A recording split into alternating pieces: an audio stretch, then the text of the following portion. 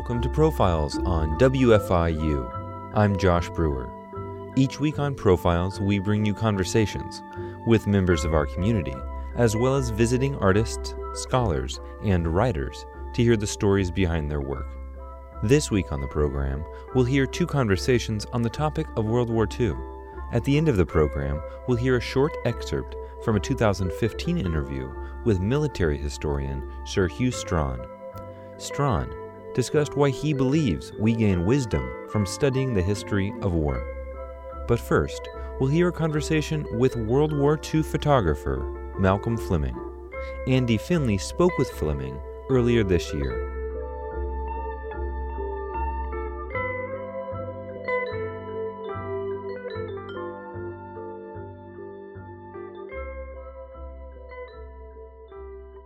Our guest today is Professor Malcolm Fleming, a professor emeritus of education at Indiana University. Before joining the Indiana University community, Professor Fleming served as an official Army Signal Corps photographer from 1942 to 1945 and was assigned to capture images of significant events during the Second World War. Professor Fleming spent part of his service in the European theater, including Germany itself. His photographs from this period capture the wartime experiences of a World War II veteran as he moved from U.S.-based training to the war itself and eventually the occupation and reconstruction of Germany. In May of 2016, Professor Fleming published his collection of photographs in the book titled From War to Peace in 1945 Germany, A GI's Experience. Today, we're thankful to have him here with us to discuss this extraordinary book. Professor Fleming, thank you for being here today. I spent only about a third of my Army service in Germany. Okay. Another third was in training in New York City, and another third was on the West Coast. I had just gotten a bachelor's in Oregon State, and I'd gone to the University of Washington to begin a master's.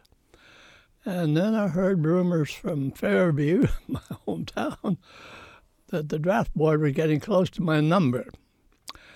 And so I did what I guess others do. I looked around and I volunteered in the Signal Corps in Seattle, whose role was to provide the equipment and know-how to Alaska. And they're setting up, I think, what was called a dew line to listen to our Russian neighbors and everything.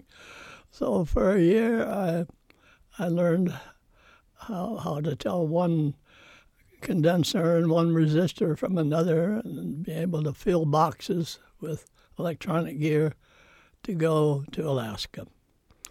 And then just to make the transition, became widely known that Uncle Sam was very unhappy about the number of GIs that were able-bodied GIs that were still stateside. And we were given an opportunity to put in for a transfer or get on over to basic training. And so I put in for a transfer to the Signal Corps Photo Center on Long Island, New York. And that's when I began my photo training there. It was about a year there, and then about another year in Germany. So what can you tell us about your training prior to the war? I understand that you were interested in photography from a very early age, but did you kind of learn as you went during your service? And would you say that your training in photography was focused more on documentation or on artistry in terms of the subjects you chose and the methods of your photography? The training was documentation, no question about that. Actually, when I was a kid, maybe a teenager by then, but no. Anyway, I learned that in Portland, Kodak was giving lessons.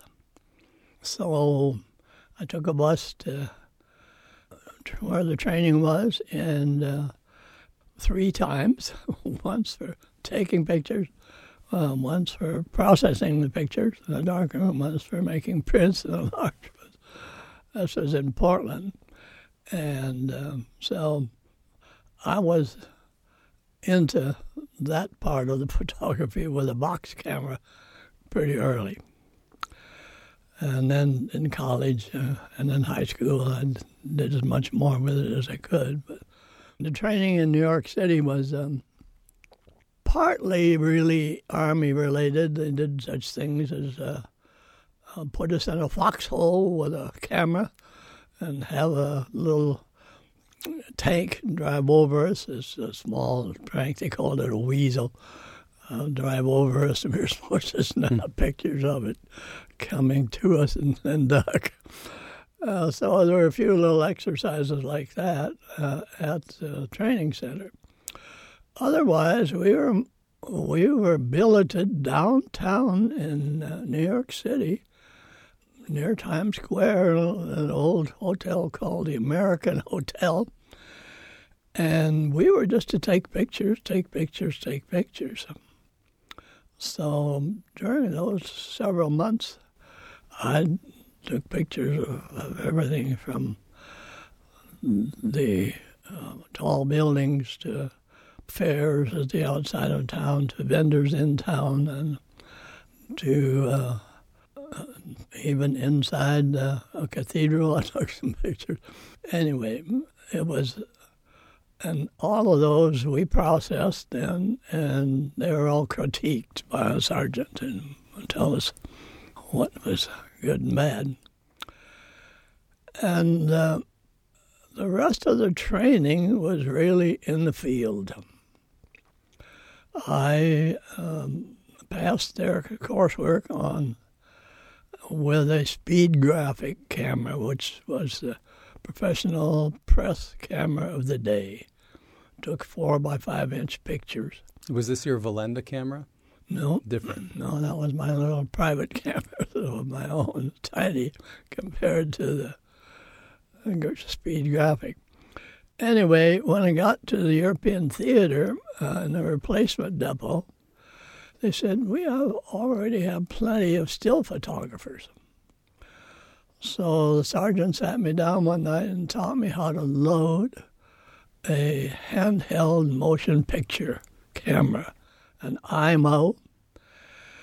And it looks kind of like the amateur 16-millimeter motion picture cameras you see, but this was 35 millimeter. It was a professional camera. Took regular theater-size film, 100-foot rolls. And so overnight, and sort of Army style, make do, I at least learned how to load the darn thing. And the photography part was straightforward, and lenses were marked the same way as in the still camera, so that part wasn't a problem. But what to do with a motion picture camera when you're approaching something important was what I learned in the field. And the procedure I learned was take a long shot first to get the whole scene in, then move in for a medium distance shot to focus in on the subject more, and then do a bunch of close-ups of the interesting part of what's going on, and then back off at the end for a reestablishing shot. Well, and that was sort of the procedure that I learned in the field. And I fitted into the 165th Signal Photo Company and became a part of it, and I learned much from the guys that had been there for quite a while. We had a Jeep, and each morning we'd check into a division headquarters, to G2, to intelligence, and we'd find out what had been happening the night before out where the GIs were fighting, and get an opinion from headquarters what they wanted photographed. And then we'd go out and do that during the day and then come back at night, bring our film in. They'd fly it to England for processing. And that was sort of the standard operating procedure. Now, you're from the West Coast, a small town in Oregon. Indeed. Not by birth, but certainly throughout your adolescence. Mm-hmm. For many GIs in the Second World War, service was training, and then service was their first real chance to see the rest of the country and the world itself. Was that your first experience in New York City when you went for training? Yes. What can you tell us about New York City in the 1940s, your impressions of wartime urban American life? Of course, I can't make comparisons. I didn't see it before. But it just was buzzing, doing its usual thing. People were vending on the streets, cleaning up streets, what have you. And we just documented. I was particularly intrigued by children.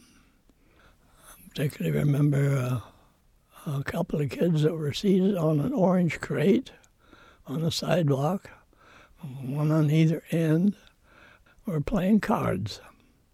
I had a picture of that. And that was sort of partly the relaxed nature of what seemed to be going on there. I shot pictures of kids in the parks and adults cleaning windows or policing the corner or selling goods or whatever they were doing. And during this period, you were free to choose your subjects at will. We were given some suggestions, and particularly in the way of variety. Well, I wondered, when I was reading your book, of course, the book is arranged in chronological order rather than thematic. But then again, throughout the book, the subject matter, it seems, is clustered into larger groups throughout the chronological period of your photographic collection.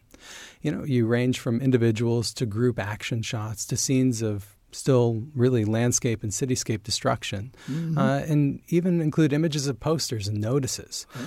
I know to some degree your assignments dictated what you photographed and the subjects you chose. Was there any that you found particularly compelling? Well, it's kind of funny. As I look back on my photographic collection since my Army career, it's mostly scenics, I guess, because we traveled. Whereas in the service, the collection, as I look back on it, is mostly people. I guess it's particularly understandable. When you're shooting a war, it is people and maybe a tank or a big gun or something, but mostly it's people. And so I've changed some in that regard. And as I look back on my career choices, I wasn't interested in portraiture. I was interested in shooting the outdoors. I like to hike and take pictures of the outdoors.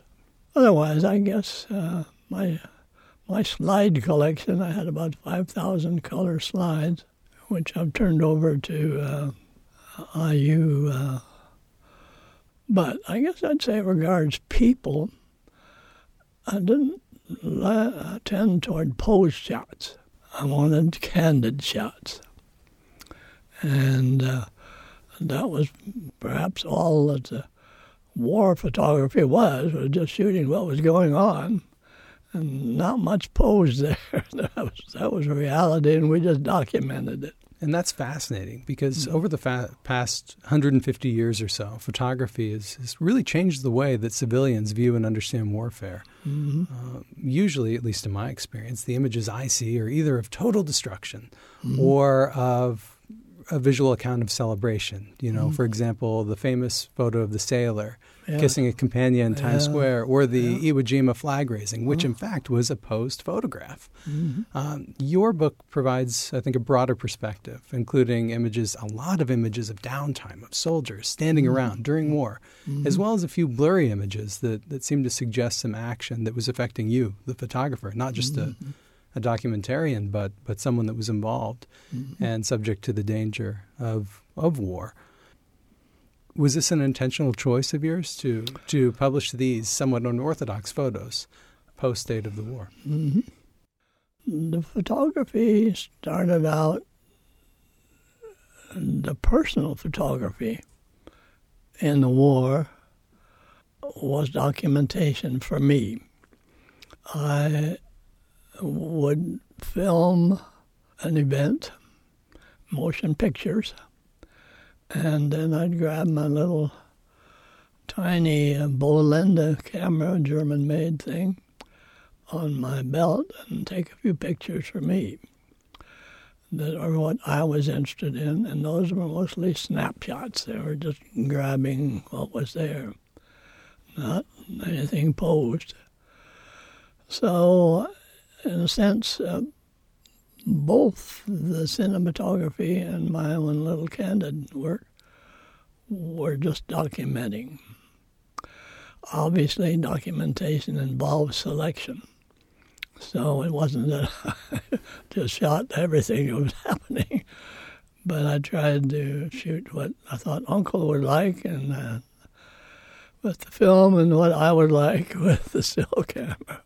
Now, can I ask, does the book include photographs both from your personal camera as well as your service camera? Yeah. The people in charge of us in the Army, the Signal Corps officers, full well knew that cameramen, that photography was what do they say, an unreliable art. It could be out of focus. It could be a number of things. So the cameraman needed feedback. Now, today, with modern digital cameras, you get immediate feedback of what you've taken.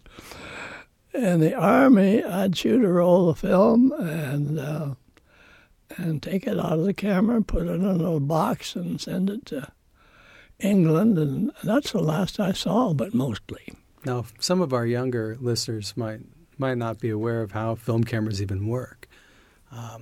Were you responsible for rolling your own film? No, these were cans of film that held 100 foot of 16 millimeter film, black and white, from Kodak, and we just opened a can and loaded it in the camera and closed the door and started rolling. And then when we ran out of film, we just pulled it out and stuck it in a can, and it was all. The film was prevented from fogging because the reel was tight around it. Mm-hmm. And so once you got a few feet into the roll, it was new, unexposed film. In contrast to that system, the roll film that I filmed for myself, I would process at night. Sometimes we... In the field? Mm-hmm. And the Signal Photo Company had some basic processing equipment. They could particularly process our 4x5 foot slides, not motion pictures, but... And I would just get a tray and process a roll of film and wash it. I could do it much as I could in the sink of the German home that I was working in, and hang it up to dry and take it down the next morning. So it's pretty primitive, and a lot of those films that I processed in the field, my personal ones, got kind of scratched getting carried around in my duffel bag. I imagine so. You're listening to Profiles on WFIU. I'm Andrew Findlay. Our guest today is Malcolm Fleming. Professor Fleming served as an official Army Signal Corps photographer from 1942 to 1945 and was assigned to capture images of significant events during the Second World War. In May 2016, Professor Fleming published his collection of photographs from the war in the book From War to Peace in 1945 Germany, A GI's Experience. We'll be back in a moment.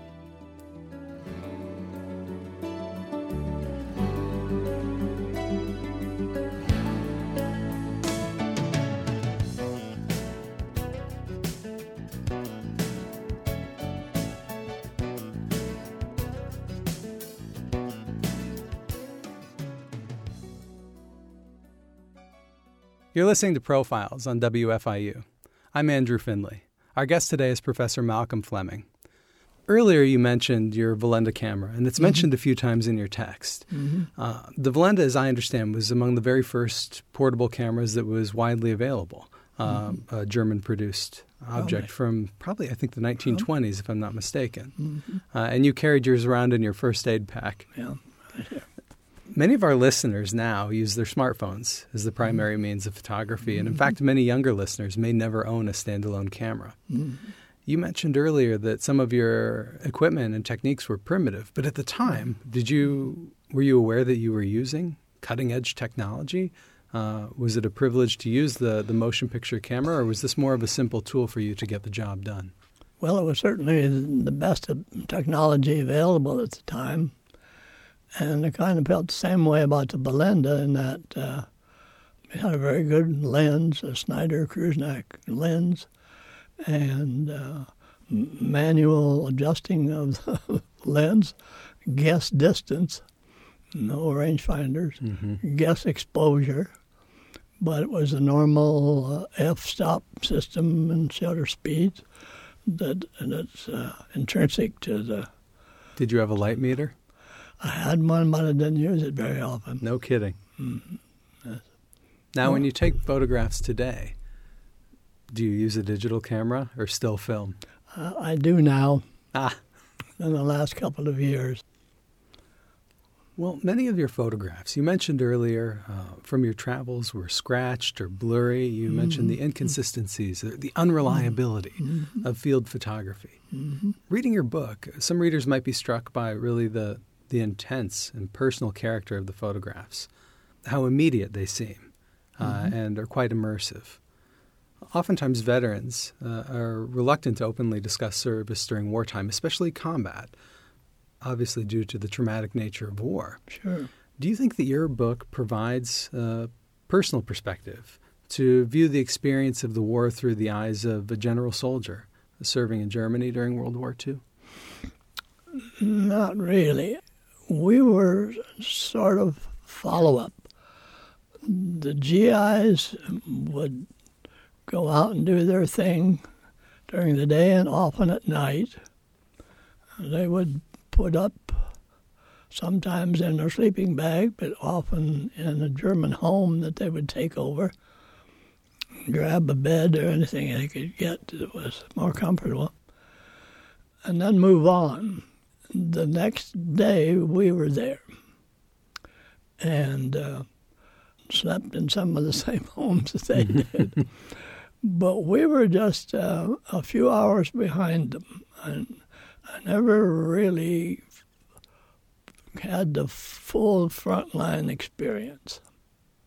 We were always just a step or two or a kilometer or two behind them. And it wasn't our job to get out front and shoot them coming in to Germany. It was our job. Thank goodness. To be behind them and to document what they had done or were doing. Also, two other qualifiers. I got there very late in the war. All the real fighting, where most of the fatalities and everything that we hear about, had happened. And I got there just at the beginning of a breakthrough. Crossing the Rhine was pivotal, and I documented that. Then on into the hills and the Black Forest, I documented some of that. But that was pretty much it.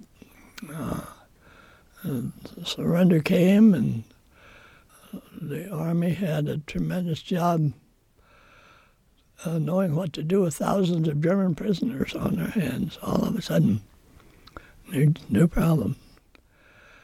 So I can't say that I really had quite anywhere near the extreme trauma that the GIs had, and or the photographers that were with them also during the landing.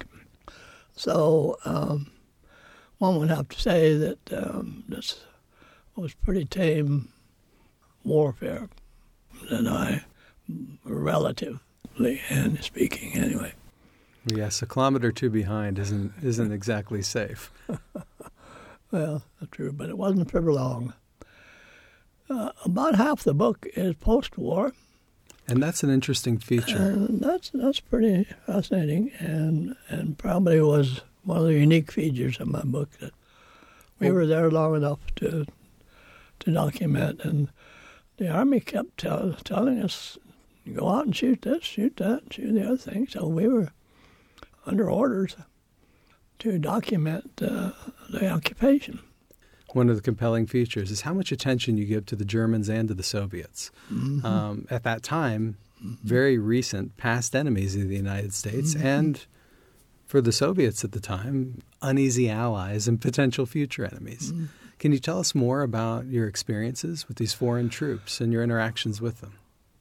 The Germans I first saw were dead Germans. And there were several days when there was quite a bit of that.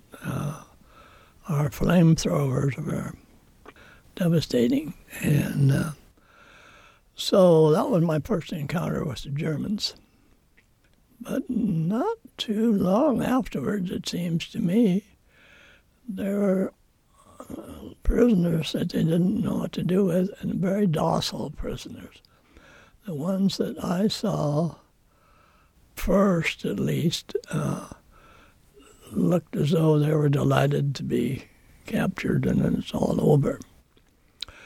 We did see some, though, that were the younger, real patriotic and zealous Germans. Some were young officers that had just been captured. They were quite another story. They were kept Heil Hitler, and we still want to die for the Fuhrer. So I saw a little of that, but not very much. This particular occasion I'm thinking of, the Germans they'd captured had, the day before, I guess, or night before, actually killed some American prisoners that they had captured. And that didn't go over very well with our GIs. And by the time I left, it was unclear whether they were going to kill these captives or let them go, because they were so eager to fight, and they had just killed some of the companions of our soldiers, and so I'm not sure whether they lasted past that incident. It isn't to say that our soldiers made a common practice of killing prisoners, but there were times when strong tempers and sympathy or desire to do that.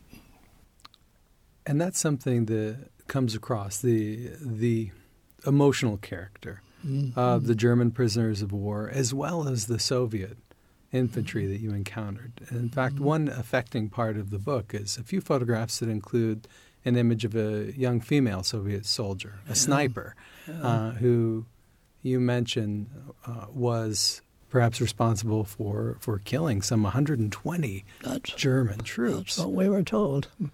And her cause for war was more personal than nationalistic. You mentioned that her entire family, it seems, or most of her family were killed in the Battle of Stalingrad. Yep. One One of the greatest battles in human history, and one that I think is relatively unknown in the history of World War II for many Americans. What can you tell us more about your interactions with the Soviet troops? The only real personal reaction was at the link-up at the Elbe River. The American and Russian officers were talking in tortured German. That's the only thing they had in common with German. So one very good communication.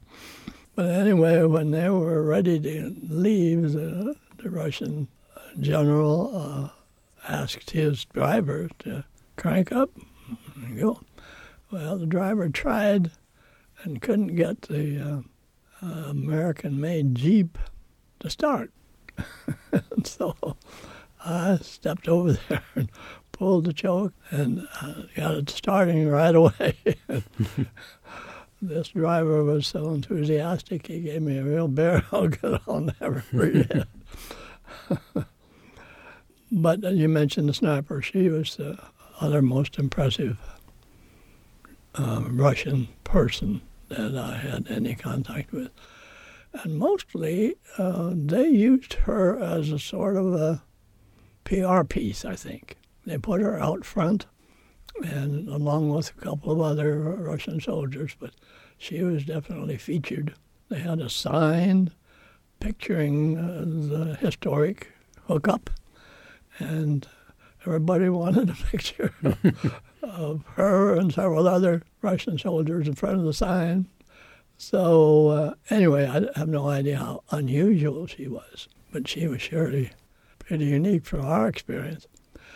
The other Russian experience, that was all pretty civilized, let's say. Nobody was fighting each other then. Later, when the Russian forces actually entered East Germany, was another matter. The Germans were trying to welcome them, but not being very successful at it. And really, soon you had more Germans and Poles on your hands. they were really feared by the Germans, the occupiers. And the first wave that came that we saw was pretty respectable. Tanks and military vehicles hauling their GIs. But later, some pretty ragged-looking troops on carts behind horse-drawn or on horse-drawn vehicles. They were a very ragtag-looking bunch that I wouldn't want to live very near. So those are my Russian impressions. You're listening to Profiles on WFIU.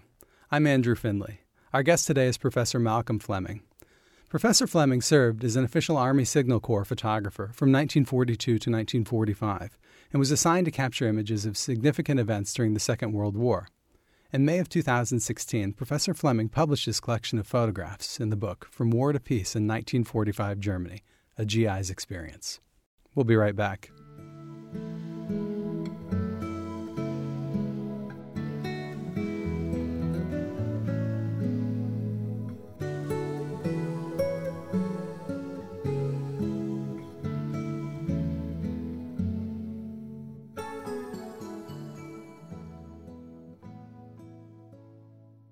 You're listening to Profiles on WFIU. I'm Andrew Findlay. Our guest today is Malcolm Fleming. Earlier you mentioned the old-timers who taught you more about photography during your training days. And in your acknowledgments, I noticed that you mentioned two other servicemen, a Lieutenant Sykes and a Lieutenant Rosenman. Can you tell us more about who those two were, and did you keep in touch after the war? Well, we were a signal photo company, and they were our leader.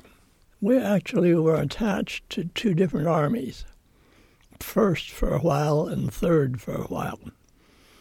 Also, the other photographers in the company that had a lot more experience were very helpful for me. And I sometimes got too eager, and they tried to slow me down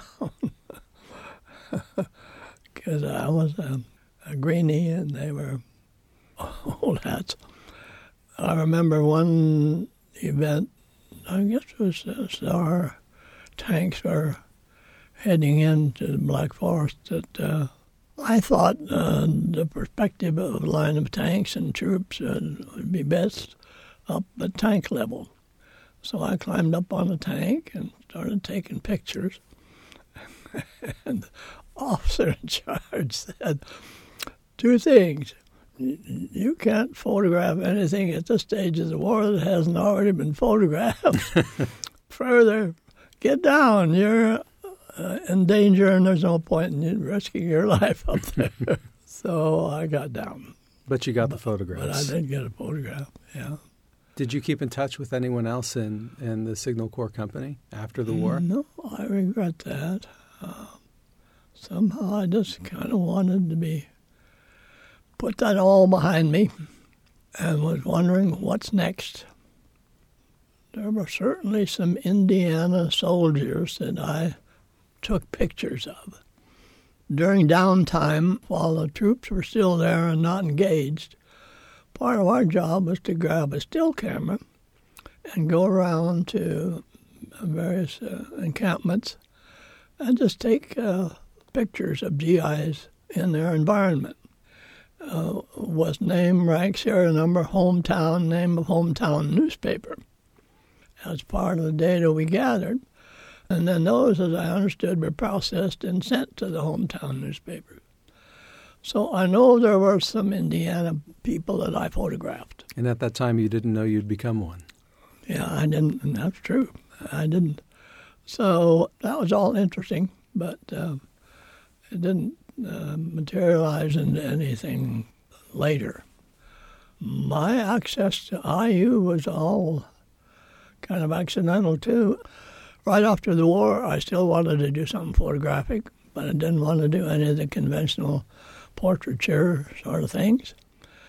So we were discharged on the East Coast, and I thought, well, Kodak's here, Rochester. Why not try Rochester? So I tried Rochester, and they hired me. I was there for 3 years, and I was in the research building, but I was just a flunky. They called me a junior chemist. But basically what I did was process experimental color films that they were working on then. That's about all I did. But in the church that I went to there, downtown church, there was a guy who was in the education part of it, who I talked to. And he said, did you ever think about doing photography related to education? I said, no. He said, well, there's a new field. And the Army, and I then realized the Army had done a lot with film and training and so on. So that might be an opportunity. He said, there's one place in the country where there's an aggressive new leader. You call it audio-visual education, and he's at Indiana University. So I came here. His name was L.C. Larson. He ran that department, the audio-visual department. We took motion pictures of the Little 500 and other things. And then he got the idea of commercializing on this. We had a film library, 16-millimeter educational film library, and he thought we could add to it. So it was set up so we would work with a group of people. Always there was an IU professor, like in science. There was a high school teacher in science, and then there was us filmmakers. And we'd sit down and develop a script, and then we'd film the script, and we'd edit the script, and then we had a department that marketed it. So the whole idea was IU would invest money into this, and then by way of sale of the prints, the money would come back. And it really worked fairly well for a number of years. Well, not a number, several years. So that was an interesting experience here at IU. I began to teach, and then I began to do research. And so I didn't do any more producing of classroom films. Produced research instead and did some teaching. Well, on the subject of education, in the actual text of the book, many readers are likely to be impressed by the education that they receive reading about military practice, including vocabulary, equipment, procedures. Was it part of your goal in writing and publishing this book to provide a bit of a general education on military procedure, or was it a happy accident? Well, my motive was authenticity. I could have retranslated all that into more normal English. But I decided this needs to feel like a field notebook. And so the captions are unedited. Mm-hmm. That's right. So partly because that was the easy thing to do, they were there. I had a little notebook. Well, it was required to by the Army to write a summary story of each story we filmed that went in with it, and that was essential. So I got in the habit of documenting with words, at least a summary of what was going on. So I did it for my pictures as well as for Signal Corps. And you took an innovative approach in the book by pairing your original field notes with some recent commentary or modern editions, which are in italics. They serve to define acronyms, further explain some abbreviated points. It almost gives a sense, in reading the book, of two distinct voices, your younger self and your current self, almost as if you're explaining a bit more on what you originally had written. Was this an intentional choice? I didn't think of it that way. I guess we were always trained in composing a communication, think of the audience. That training came at IU. Know your audience was fundamental and have some objectives. That was educational. So I got into that mode when I wrote the book. I mean, when I put the book together. When the audience shifted. Yeah. Mm-hmm. Why did you choose now, and just past May of 2016, to publish this? I did this whole thing for my own record. In the last days over there, and as soon as I got back, I finished processing everything and made postcard-sized prints of everything. And on the back, typed a caption. So it was all in an inseparable piece. Then I put those together in groups by film and had them spiral bound. So I had a stack of those like this. And that was just for my own amazement. I'd show it to people. But that was it. After I'd been here for a while, I imagine 15 years ago at least, that I approached IU Press with that pile of pictures and captions. And they looked it over with due deliberation and finally said, no, it's very interesting, but we would have been involved with you if it had been a few years before, when their market said that German or war pictures or books were of interest. So that ended that. So then, I don't know, X number of years later, I thought, well, why not try it again? And so this time they were interested that the market, there's a lot of current interest in World War II. And so they decided that this was the time. That's the publishing history. Well, it's a needed and important source of first-hand photographs, first-hand views of the experiences of the European theater. I was a little sensitive about representing it as history, because my high school course in history, world history, was very boring to me. It was just, as I recall now, just memorizing dates. And so history was one course, I guess I'd say, and a long series of courses that really I didn't like, and hence didn't learn much.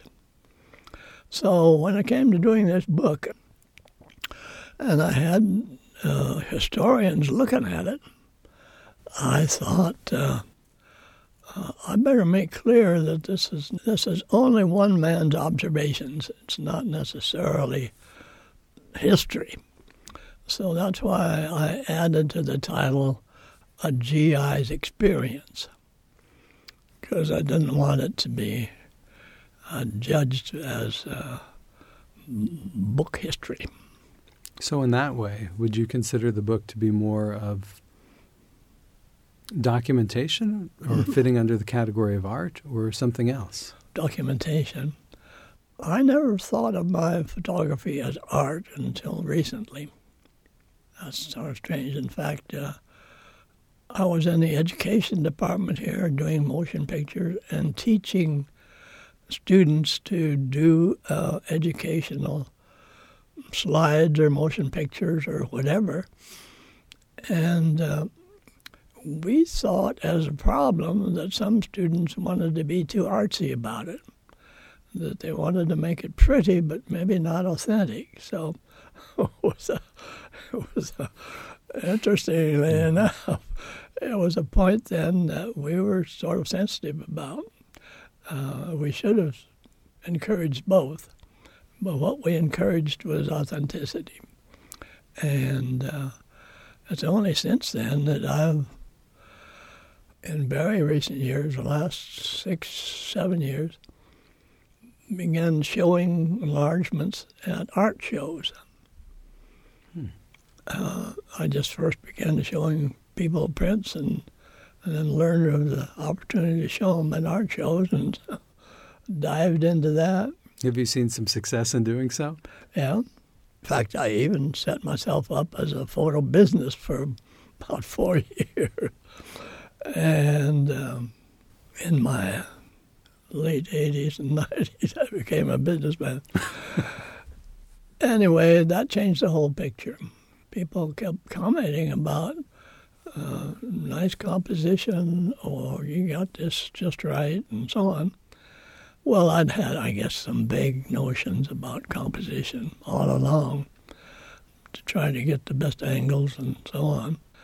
But I never thought of it as art until recently. And I now kind of identify with that in part. So that's a change in my orientation, my thinking, my behavior. And do you think that influenced the composition of this publication? Probably some.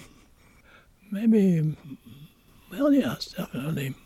I was going to say at first more unconsciously, but there was some conscious thought about the artistry of it. I have one final question. Mm-hmm. You mentioned that you wrote the book for yourself. Mm-hmm. But who do you see the audience as? Good question. Well, it's interesting that IU Press early on wanted me to go in great detail about what I thought the audience might be, because they had marketing dollars in mind. So I mostly thought of military people, military organizations. So I went partly too by what I saw people in my art shows. That opened the door for me, opened my eyes regarding the war pictures. I did a lot of displaying of everything else that I'd photographed. And then one day I said, well, why don't you try a few of your war pictures? Because I was sure people didn't want to be reminded of war or see war pictures. So I started to display a few, and lo and behold, that proved to be pretty popular. So that got me to thinking maybe I did have a resource there that had an audience. And so that was a learning experience for me. I didn't think there was an audience at first. Well, I'm glad you found one. Mm-hmm. And finally, where can people find your book? Barnes & Noble, and it's on the web. Excellent. Either one. Don't come to me. People seem to think that I should have copies to sell them, but I'm out of one business and I don't want to get into another. Further, I'd have to buy them from IU Press and then resell them. That's Barnes & Noble's job, not mine. So I'm glad to refer. I've been speaking today with our guest, Professor Malcolm Fleming. Thank you for being with us. That was Andy Finley speaking with photographer Malcolm Fleming. You are listening to Profiles on WFIU. This week on Profiles, we're listening to conversations about World War II.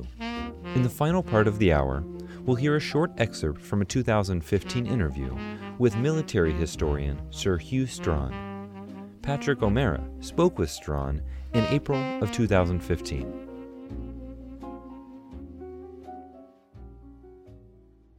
So, Hugh, welcome to Profiles. I'd like to know a little more about someone who becomes deeply involved in war. That's the sort of question my wife asks me. Can't understand why anybody should be interested in war. I have to say, at one level, and it's not a totally flippant response, I never grew out of toy soldiers. And, of course, I'm also of a generation where I was brought up surrounded by war because my father's generation had served in the Second World War. So all my friends' fathers had bits of military kit which they brought back from the war that we played the equivalent of Cops and Robbers or Cowboys and Indians in. And that was a way, I suppose, of emulating what our fathers had been doing. And indeed, in Edinburgh, where I was brought up, you used to see the local Territorial Army unit would go off to do their drills and exercises at the weekend. And I was brought up initially in the New Town, and I remember, and I can't believe this is a figment of my imagination, tank transporters going through the middle of the New Town in Edinburgh, picking up the officers of the local yeomanry regiment, of whom my father was one, in order to drive off to Dunbar to do their exercises. It's been said that the war unleashed a flood tide of forces that we've been unable ever since to stem. Beyond the war itself. Yes, of course. And that seems to me true. And I think there is a sort of paradox that as we get further away from the Second World War, so in some ways we get closer to the First World War. I think this is particularly true for the United States as it confronts the centenary, because for the United States, the First World War is, after all, a secondary consideration. That it's only now addressing the issue of whether it should have a National War Memorial and where it should be when it has National War Memorials for all the other major wars that America has fought.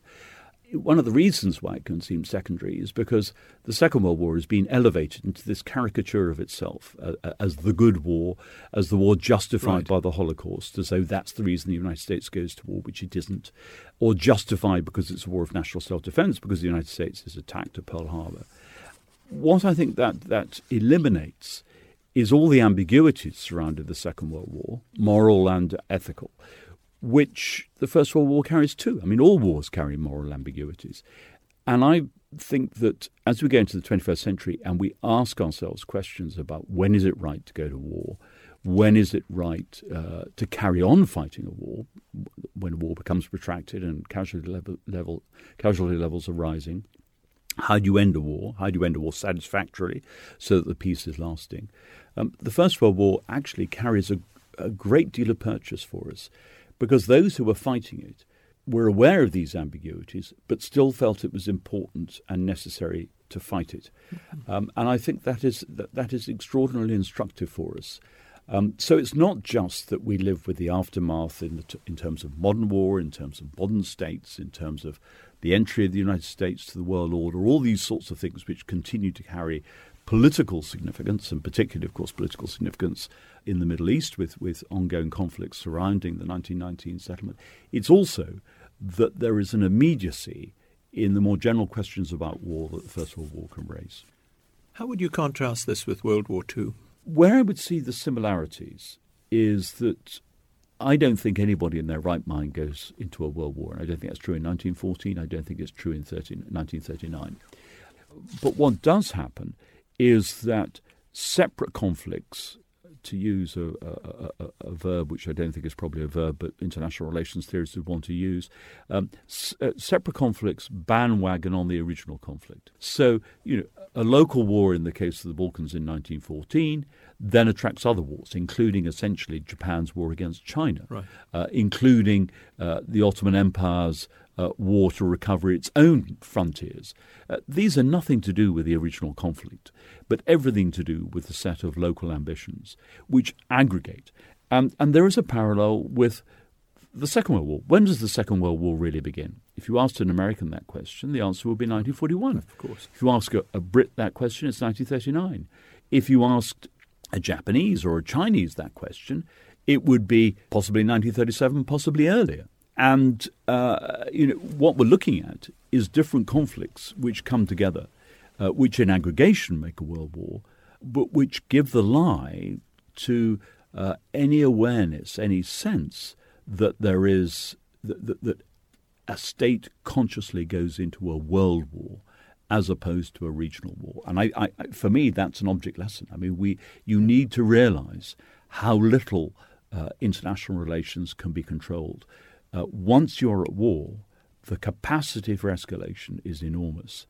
And the business of people being killed itself justifies the perpetuation of war. I mean, I think it's a paradox that we simply in peacetime and in our conditions of relative peace that we enjoy today for all the wars in Iraq and Afghanistan or in Syria, those of us who live in Europe or the United States, the conditions of relative peace we enjoy today mean that we fail to realize the power of that dynamic. Mm-hmm. But we also have to recognize that maybe Neville Chamberlain was wrong. Indeed, there may be a moment when you have to go to war. Absolutely, when war has utility. When I was an undergraduate at Cambridge, there was a historian called Maurice Cowling at Peterhouse who was a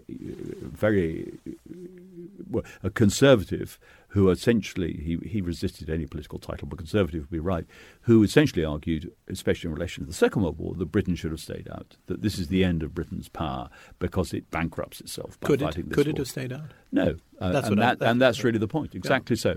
That its decline would have been even greater and even faster if it had stayed out. I mean, there comes a point when you may just have to fight. And German atrocities vis-à-vis the Holocaust actually validates. Well, in retrospect, but Britain did not go. I mean, no, it didn't go in for that. Britain did not. Britain went into war for traditional balance of power reasons, essentially. Right. What's the value of history of war in the end?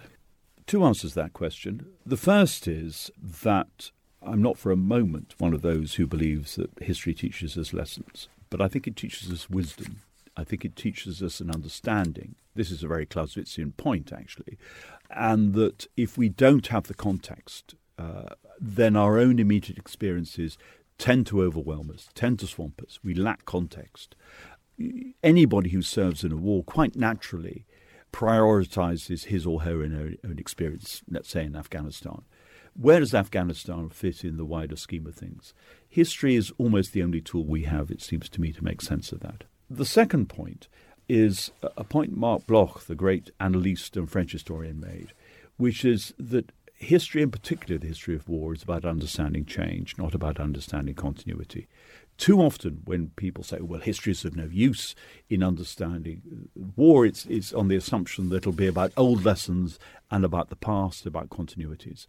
I would argue that actually war is an agent for change. It's much less the continuation of policy than a break in policy, especially for democratic states. It's revolutionary in its effects. And so, in terms of the centenary, you do say, if we can use this war, to understand war better, we've accomplished something. Absolutely.